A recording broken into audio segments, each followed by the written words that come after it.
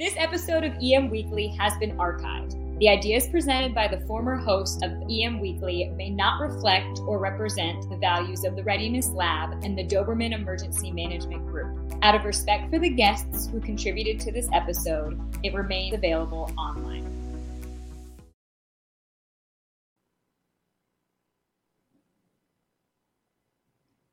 EM Weekly starting right now, bringing emergency managers from around the world together to learn, share and collaborate. Good morning, good afternoon, depending on where you're at, and welcome to Thursday. Well, this Memorial Day weekend is coming up, and I just want to take time to reflect on what exactly Memorial Day is for those of us that served. It is not a joyous occasion. It's definitely a somber occasion where we sit back and remember those who went before us and have given it all. As the saying, some have given some, but some have given it all. And those that gave it all, this is what the Memorial Day weekend is. And I just want to take that kind of time to reflect on what it really means to lose someone that's serving for us and keeping our freedoms free. So just take a moment this weekend as you guys are having a nice long weekend and just remember and thank those that served our nation. That being said, we got Eric McNulty welcoming him into the room. And today we're going to be talking about, a couple things. Like, where exactly does emergency management belong? We're seeing some reflection, on where we should put emergency management, who should be, what division belongs under, so forth and so on. And there's actually a push right now for emergency management to go under public health in some cases. And this is not new. That's been said before in some areas of the nation. And I understand the argument for it. However, I think sometimes in our field, we tend to do some, I hate to say it this way, but knee-jerk reactions and how we reorganize. If you think after 9/11, we created the Department of Homeland Security and put FEMA underneath there, which I actually think is a big mistake. I think FEMA should be a standalone department, but that's, I don't know if I'm in the minority or the majority on that one, but that's just my feeling on it, just because of the way things work. But should we start pushing EM under public health, or could we just have public health have an emergency management component? So Eric, welcome to the show. Thanks, Todd. I'm really happy to be here. It's a great topic. Absolutely. I know that, you've done some work on that and some research on emergency management and the locations where they go and even the whole idea of public health. But what's your opinion on that? Well, first of all, everyone knows that my official appointment is with the Harvard T.H. Chan School of Public Health. So I do have a bit of bias there, but it may be the bias, not the bias people think it is. As I think about this and sort of who should be in charge, that phrase in and of itself is problematic to me. I think there's a difference between the process you're following and the subject matter expertise you need in any given event. And so I think it's great to have somebody who's in charge of the process and making sure that you're following the process, that resources are allocated, you've got your different functions are functioning as they're supposed to, and that the connectivity is happening across them as it's supposed to. That doesn't mean they have to be the subject matter experts in the given event you're facing at that moment. So I don't think that problem doesn't get solved by putting public health in charge or putting anybody else in charge, per se. And I do think the conversation needs to happen in advance, because public health people think through an epidemiological response, like we've seen with COVID. They have a certain way they do that, and there are certain reasons to do that the way it is done. And there is a public health component to other incidents, be it a hurricane, an earthquake, whatever it happens to be. There's a public health component to that, but that doesn't mean you're going to run it like a public health response. So I think there's a need to work out some of those issues ahead of time and say, when do we know which 10 steps are we following and why? And then, as I say, I think, and that's why I find this incident commander title a bit troubling, that again, there should be somebody who's making sure that EOC is working, lunch has been ordered, the sections are set up, the onboarding, offboarding between shifts is happening, all those things. That person can run that, and that's a really important role. It doesn't mean they have to be the subject matter expert in the incident you're responding to. So I think if we decide to put public health in charge, they're going to try and run everything like it's a epidemiological response, which not work in those situations. So there's a lot of cross-learning to be done. No, absolutely. And I agree with it because in general, what you have is wherever emergency management sits, right? If it's in fire, if it's in police, if in this case we're talking about public health, they tend to think of the emergency in the lens of the position or the organization they're sitting under. The preparedness guy just pushed in. He goes, emergency management shouldn't be under anything. It should be outside of everything and serve everyone. It's a coordination, not a command. And you're absolutely right. That's a good statement right there. But still, at some point, they have to report to somebody, right? There has to be some sort of structure where, you can't have this rogue agency just running around doing whatever the heck they want to do. They're going to have a boss, whether it's the mayor, the city manager, or where they sit. And I think that's the important part here is as this profession grows, right?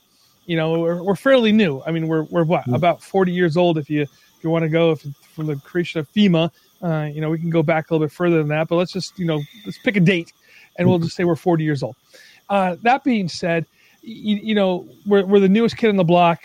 Fire, police, EMS, they all have a good history right now. I mean, EMS technically is, just about 10, 15 years older than emergency management. Mm-hmm. But in general, they have that working structure. So I think that's why you see where they're sitting. There's been a call today. I was listening to Jeff's podcast, Disaster Politics, and on that show, they're discussing the idea of taking a look and reflecting on what emergency management is, and maybe even redefining it a little bit. And I'm not sure if that's the right direction to go. I mean, I know we put a lot of work into it. We have the core competencies that have been put out since 2017. What do you think of that? Should we redefine what emergency management in light of COVID, or should we just be working on the definition that we have and the core competencies? Yeah, I think you ought to. I think the comment from your listener was quite on. It's the coordination, not the command, that emergency management does so well. And so I don't think you necessarily need to redefine it. I think it needs to be some education among the other specialties as to what emergency management is, why it's there, and then where it sits. I would look at what decisions need to get made, what access do you need in order to get those, either make those decisions or get them made. You have the day-to-day budgetary stuff of who's funding this, who's overseeing this. Most big cities have a emergency management department it reports up to the mayor, and whether that person has power and influence will vary based on the mayor and based on the person who's in that office. But I think and I see this happen since I'm a generalist, and I happen to, I get to see across, and I work with law enforcement and, emergency medicine, the other specialties. Having people understand what you do, what you don't do, and what you need to do in cooperation and coordination with other people to get that done. And I think when we take that systemic view and we understand where the pieces together, it becomes less important which piece is, the biggest piece in this particular incident, or which piece, is supposedly the most important. You really want to be, again, it's information flow, resource flow, decision flow, and the coordination across the various specialties that are involved. To me, that's what the outcome you're looking for, and then how you get there. To me, is a bit less important because you just want that to happen. And so it's going to vary. It may vary city by city or state by state. Depending on what kind of threats you face most often that require that coordinated response, and how many resources they put into developing a robust capability. I think that's where it's at. It's like developing that capabilities, the robust and sustainable programs. I think are very important. I think one of the things that we have is as well with emergency management, or just public safety in general, right, is that we do, like I said, after 9/11, moving things into creating the Department of Homeland Security and pushing tons and tons of money into Homeland Security, into items, right? I mean, I remember working with the UASI, spending millions and millions of dollars on things such as trucks and equipment and things like this. Not a lot of money on the training, although there was some there. You know what I mean? And I think that we're going to see, this is just my putting my Nostradamus hat on, right? My prediction hat on. And I think we're going to see the same type of thing occur from the government, or from the federal government, coming out of this and pouring tons and tons of money into public health. I'm not saying they shouldn't get it, but I'm just saying I think we're going to see that this whole pendulum shift over to that. And again, I think you're going to see emergency management sort of being in the middle of it and not sure, how we fit them at the table. Because I think at this time I think because of the pandemic, emergency management has lost its seat at the table. Am I too off on that, or do you think I'm right? Well, I think you look and see that FEMA stepped up in a way they'd never stepped up before in a non-Stafford Act response as part of COVID, and so they saw that actually at the federal level, emergency management had a very important role, a significant role to play, and there were things only they could do that the CDC couldn't do, ASPR couldn't do, the various public health components at that federal level weren't fully equipped for. I think it's a thorny thing, and this is, we talk about it in terms of connectivity at the NPLI, of how do you get the right people connected in the right way so that things happen to get the best possible outcome for as many people as possible. I do agree with you. I think that, FEMA being, where it sits is not great. That some of the response capabilities at ASPR or the CDC perhaps should be under FEMA, so you do have a true emergency management agency. And whatever the emergency is, if it's a non-military intervention, that's where it sits. That's who we've got to do it. And then again, but then you look at the state level, state or city level. There's a whole bunch of things that public health does that are not emergencies. There's sort of day-to-day health stuff. There's every year inoculations, vaccinations, those kind of things. There's lots of things they do that are not emergency related. And so that's where I think you need to be able to plug that expertise in quickly. Or maybe, again, you have people who do public health emergencies as part of that larger emergency management body who have that subspecialty to be able to who know how to liaise with the hardcore public health folks when needed. Because again, you can't just take away the rest of the things that public health does that are important, usually not recognized. They don't get a lot of attention. They don't get a lot of money. And so you're right. A lot of that investment that's going to come, I hope, that it comes, again, with a systemic view and not just, we had a public health crisis, therefore let's throw a lot of money at public health. And doesn't come with too much micromanagement of folks in Congress trying to decide where exact dollars go. Because as we saw in a big report from the New York Times a couple of months ago that a certain percentage of ASPR's funding had to go to anthrax vaccine, which was dictated. It's under law. That's what had to happen, and nobody who actually was doing the preparedness thought that was the smartest way to spend the money. But that's what the law said, so you had to do it. Right, and that's what sadly comes out too often after these things. Is there's little bits of boundary stipulation in there that isn't useful once you try and put this into practice. Absolutely. Hey, let's take a quick break right now. And when we come back, I want to really talk about, that idea, the funding, where it goes and what we should do with it.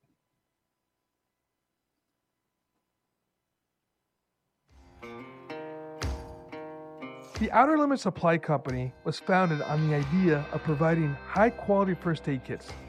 Their goal is to supply the life-saving equipment you'll need to mitigate the majority of injuries often seen during austere times.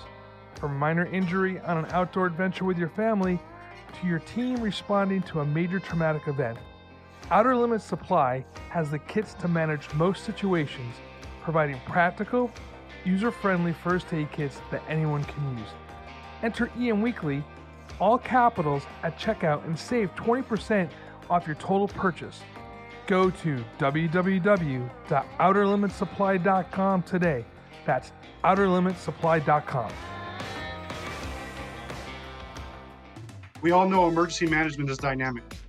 What you need to know and do can cover all kinds of fields and change on a dime. When choosing a partner, you want someone just as dynamic to help you keep up. The Mid-Atlantic Center for Emergency Management Public Safety is just that, a FEMA partner and one-stop shop for college academics, custom training and consulting. They cover it all and bring you the best of each. So whether you're looking to start your degree, go back to school, train your people, or anything in between, they're here for you. See what you can build together at frederick.edu/MACEMPS. That's MACEMPS. Power outages can happen at any time. Is your community prepared? The Power Up Solar Power Charging Trailer can be used to address the need for temporary power for your community. In addition, the Power Up Solar Power Charging Trailer can provide a platform to support your public information and community resiliency outreach efforts throughout the year to educate and inform people about the need to always be ready. For more information, visit powerupconnect.com. That is powerupconnect.com. Worn by law enforcement, fire, and EMS professionals for a generation, 511 apparel and accessories are built to provide unmatched reliability and performance when it matters most. From no-melt, no-drip apparel to task-specific EMS gear and their patented patrol duty uniform along with duty-specific footwear. 511 Public Safety Gear provides superior power, mobility, and versatility in harsh and unforgiving situations. Precision engineered from modern materials and crafted with input from the end users in the field. And you can count on the craftsmanship, quality, and utility of 511 first responder apparel and accessories. Your job is hard enough. Don't settle for good enough. 511 Public Safety Gear gives you the edge you need to respond effectively.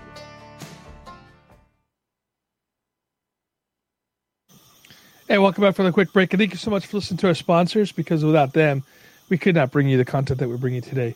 So, Eric, before we went on break, we're talking a little bit about financing and like where things go. And, you know, I can just tell you my experience. In Orange County, California, you know, we had our UASI and we had the Urban Area Working Group, we had each discipline represented from each region in the county. So it's about 20-something people in the room. And, you know, we decided on how best to spend that money for our regional approach in the county. So, you know, we did divvy it up between fire, EMS, police, public works got stuff. I mean, communications got stuff. So, I mean, we really worked through the investment justifications and really how that worked. But I know other UASIs didn't work it didn't play in the sandbox well together and sort of said, this is my money and I'm going to do what I want to do with it. I know that LA County had some issues with LA City and things like this, and there was some of that going on. How do you see this money coming in? Which it's going to come, right? I mean, it's not an if. It's going to be the Congress is going to get together. They're going to spend a lot of money on public health right now. How do you see that going out? Do you think that it should be something where we take the regional approach to it and divvy the money up between all agencies? Because I mean, EMS obviously has a role to play in this. Even police have a role to play in this. You know, how do you see that money being divided up? Well, if I could predict that, I'd be a highly paid consultant and not a right, not a lowly academic to know that. And I say it is going to be a real challenge, because I do think that, again, because we tend to think in stovepipes, that we think, oh, well, it's our public health money at the public health function, when again, this should play out over a number of functions that have to work together. And if I have my druthers, I see this as a real leadership challenge. So much of this is about being able to see the future and figure out how do we best equip the system as for preparedness as well as response and recovery all the way through the full cycle.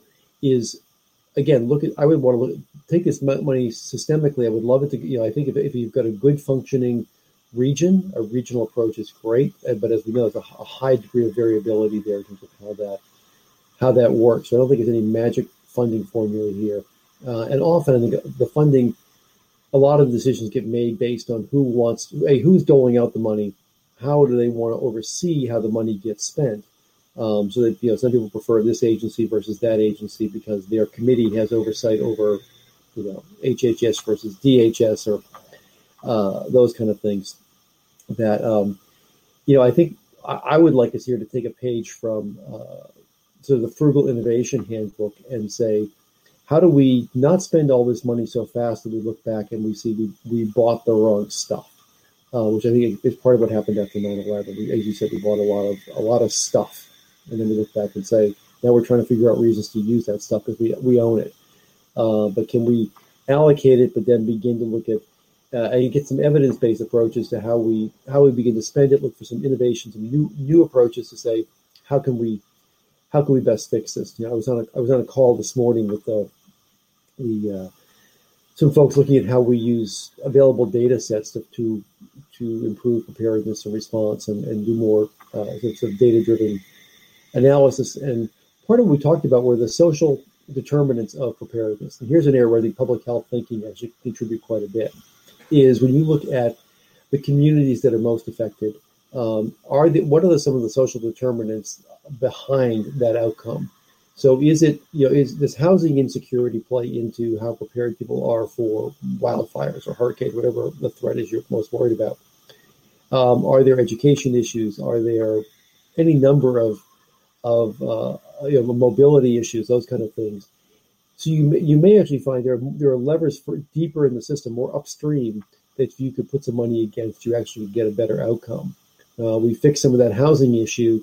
That may affect how prepared people are and how well they're able to adapt to that next public health emergency, for example. And so again, people all like to take their piece of the pie, and they want to get as much money as they can when the train full of gold ducats is coming by their station. But I think if we can look at it more systemically and say, how do we actually get that community level benefit and really put the money where it's going to create the most positive benefits for everybody? And unfortunately, I don't think that's the way it's going to be done. But I can dream, can't I? No, absolutely, and I agree with you too. And I would love to see it be done like that, and really be thoughtful of the way we spend that money. I'm very fiscally conservative when it comes to the way I spend public money. When I was in the public sector, if I could not justify a nickel being spent, I wouldn't spend it. But if I could justify $1 million being spent, I would fight for it. Right. Because I think that's what we owe the taxpayers, number one. Because at the end of the day, it's their money that we're spending, and we really need to take a look at it in that way. It's not free money coming to us from the federal government. It really is our taxpayers' money that we have to be very cognizant of how we spend that money. Speaking of that, LA City bought $19 million worth of N95 masks and early on in the pandemic, and now they're turning around trying to figure out how to sell it. So if you're looking for a deal on N95 mask, I think they're selling it for like 79 cents a piece right now. The LA Times reported on that. What do you think of that? I don't call it abusive spending, because I know it's kind of just as much as anything else, it's almost like a panic spend. Why aren't we, really, and I know it's not outside of the conversation, I know you're not an economist, but why are we not spending money the right way earlier on to combat some of these things? Why do we tend to just panic buy in this field? Well, I think there's a number of drivers there, and believe it or not, I do have an undergraduate degree in economics. Oh, there we go. don't hold that against me. The main thing I learned from that was you can make any financial model work on paper, because you can hold different things constant, whatever. Then you get to the real world, and it's a whole different story. But again, we've underinvested in preparedness and mitigation for a long time, because you can't stand next to that stuff. You can't get your picture taken next to it. When they were, a new fire truck, that we can get your picture taken next to it, or you can name the EOC after somebody.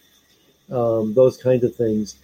So there's that visibility piece. We really have underestimated it. And so we do wind up in these situations where you have to panic buy, or again, money gets allocated to buy certain things. And so all of a sudden, okay, I've got money that can be spent on N95 masks. I'm going to buy a truckload of them because I can. I might need them.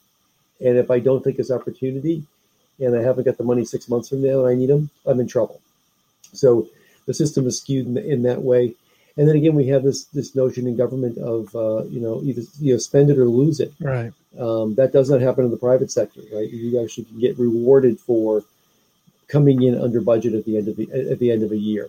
Maybe being able to carry some of that money over, or it's a different mindset. So again, we get people who it's better to spend it than to lose it. So you buy what you can buy, you buy what you're allowed to buy, and I tend to assume good intentions in people. So but I don't think they're buying stupid stuff to be stupid. I think they're buying stuff because that's what, again, they've got the funds. They might need it someday. They can buy it now. They grab it. And again, it's just not a smart way. And a lot of that is too much micromanagement. I think as the budget process comes down, to again, say, okay, we got money, you can spend it on this, but you can't spend it on that. Again, you can buy a truck, but you can't do training. Well, I think they really need. The old truck works fine, and we need training on these new conditions we're facing. Well, yeah, but you can't spend money on that. So we actually don't trust people who are at that leadership and the management levels in our agencies to make the smart decisions, and that to me is not good. We ought to be able to trust people. We ought to help and train them to have the judgment to be allocating the money appropriately. If they don't, they get to go have a job somewhere else. But trust people to make smart decisions. Yeah, absolutely. And by the way, I mean, people do make sometimes ding dong decisions. I won't out the fire department, but there was a fire department from back east that is not New York nor Boston that purchased popcorn machines for each of their stations, saying it was public outreach, and it was never set in an area where the public ever had any access to the popcorn machines. So I mean, like there's just there's silly things like that, that that they do. But they're checked on it, right? Because right. That's another thing too. As this is for the public, I know those of us in the business understand this, that we can spend the money any way we kind of want to. But when they come back and take a look at this, and DHS does an audit on where the stuff is, you better have your ducks in a row, because you're going to get in trouble. Right. Like that fire department did for purchasing things outside of what what it's meant for. So, I want to move away from money here for a second. I want to go into mission creep, and that's one of the things that I think that might be too harsh of a word to say. But with emergency management, you've seen it being used. You've seen the department being used in different cities, specifically for the homeless issue. I know Seattle was doing some of that. I heard San Francisco was doing that. Should homelessness be an emergency management problem or a public health problem? Well, I think when you've got a large unhoused population, that's first and foremost a policy failure, because you're now dealing with it at the emergency level, and there's a whole bunch of stuff that led up to that in terms of affordable housing and helping folks make transitions from if they come on addiction settings or whatever. So why do people wind up in that condition? By the time you're handing it off to emergency management, it's a reactive response, and it's not, I don't think, the best use of people's time and expertise to be dealing with it at that point. It's a bit of an excuse. I think it is a public health issue. I don't think public health alone can solve it. It's a complex social issue, and I think that that's where you need to bring players together. Who owns all the pieces of the puzzle? Get them as far upstream as you can to see how do we not wind up ever needing to call emergency management to deal with an unhoused population, because we fixed it. There's a movement out there, and I'm forgetting the name of the person who started it, but her commitment was to 0% homeless, and you actually can take communities to that level. And one of the things they have found is that when the housing issue is addressed, a lot of the other issues go away. People are better able to think, go get a job, save some money, and then you can get a permanent place to live. Actually, when people have a permanent place to live, or it's a semi-permanent place to live, it's easier to get a job. They take their meds more often. They show up for appointments, and all kinds of other downstream social issues go away. So I think that these are the issues we need to be. This is the classic connectivity challenge. Convening the people who have the different pieces of the puzzle. It's not an EM issue to solve, or public health, or public safety for that matter, or a healthcare issue to solve. They can solve it together by working together and seeing how they figure this out.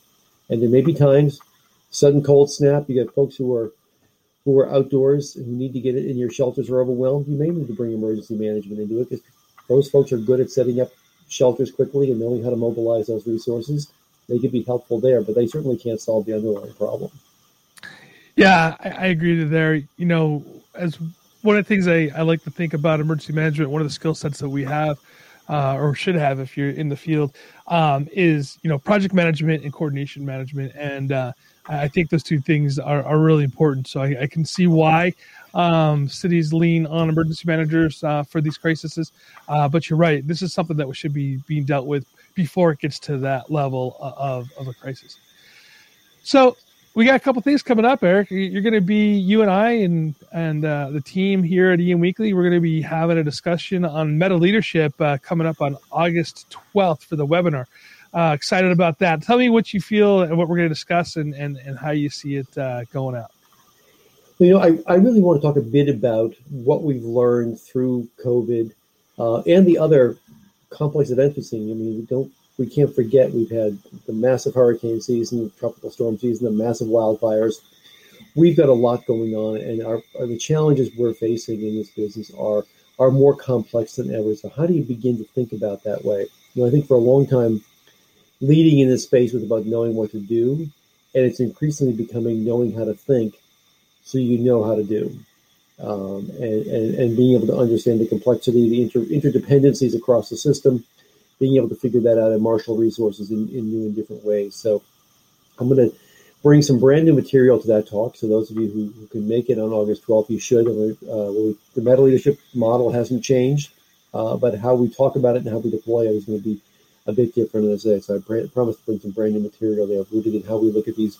I think we're in an age that we can't respond our way out of. We've really got to get serious about preparedness and mitigation, and then smart recovery that feeds into preparedness, all of which should make our responses more manageable, I hope. So that's what I'm going to try and talk about in a couple months. Absolutely. I'm looking forward to that talk. And if you guys want to sign up for it, please, there's a link in the show notes. And you can find us on LinkedIn as well, and Facebook and Twitter. Sign up today, sign up early. Our last webinar that we had people that were in the waiting room because we got overfilled. We worked on that problem, so that shouldn't be a problem this time around.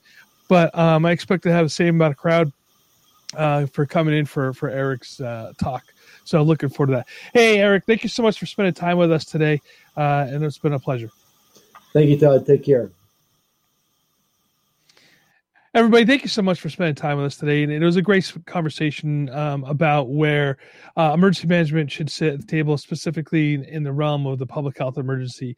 And, this is one of the things that as a growing profession, we're going to run into some of these little problems, but I think we have great people working on what emergency management is, where it belongs, and what we should be doing in the future. Hey, everybody, thank you so much again for spending time with us, like I said. And I'd love to have you follow us on Facebook, Twitter, YouTube, LinkedIn, Instagram, and also, of course, find us here on Sitch Radio. Until next time, take care, stay safe, stay hydrated.